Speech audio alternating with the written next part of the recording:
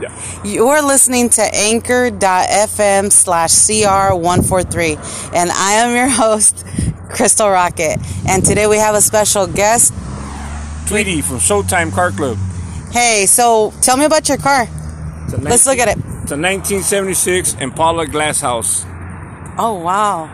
That's pretty cool. What color is it? It's like yellow? Describe green, it. candy, all patterned out, bumper kit, hydraulics. How long did it take you to... Been about 6 years. Oh, jeez. Talk about your car. Does it have it has hydraulics? Hydraulics. Where does it go? Like right to left, all left to white right? interior, front, back, corner. Show me. Oh, wow. Now it's going up and down. I don't do the corners too. That looks pretty...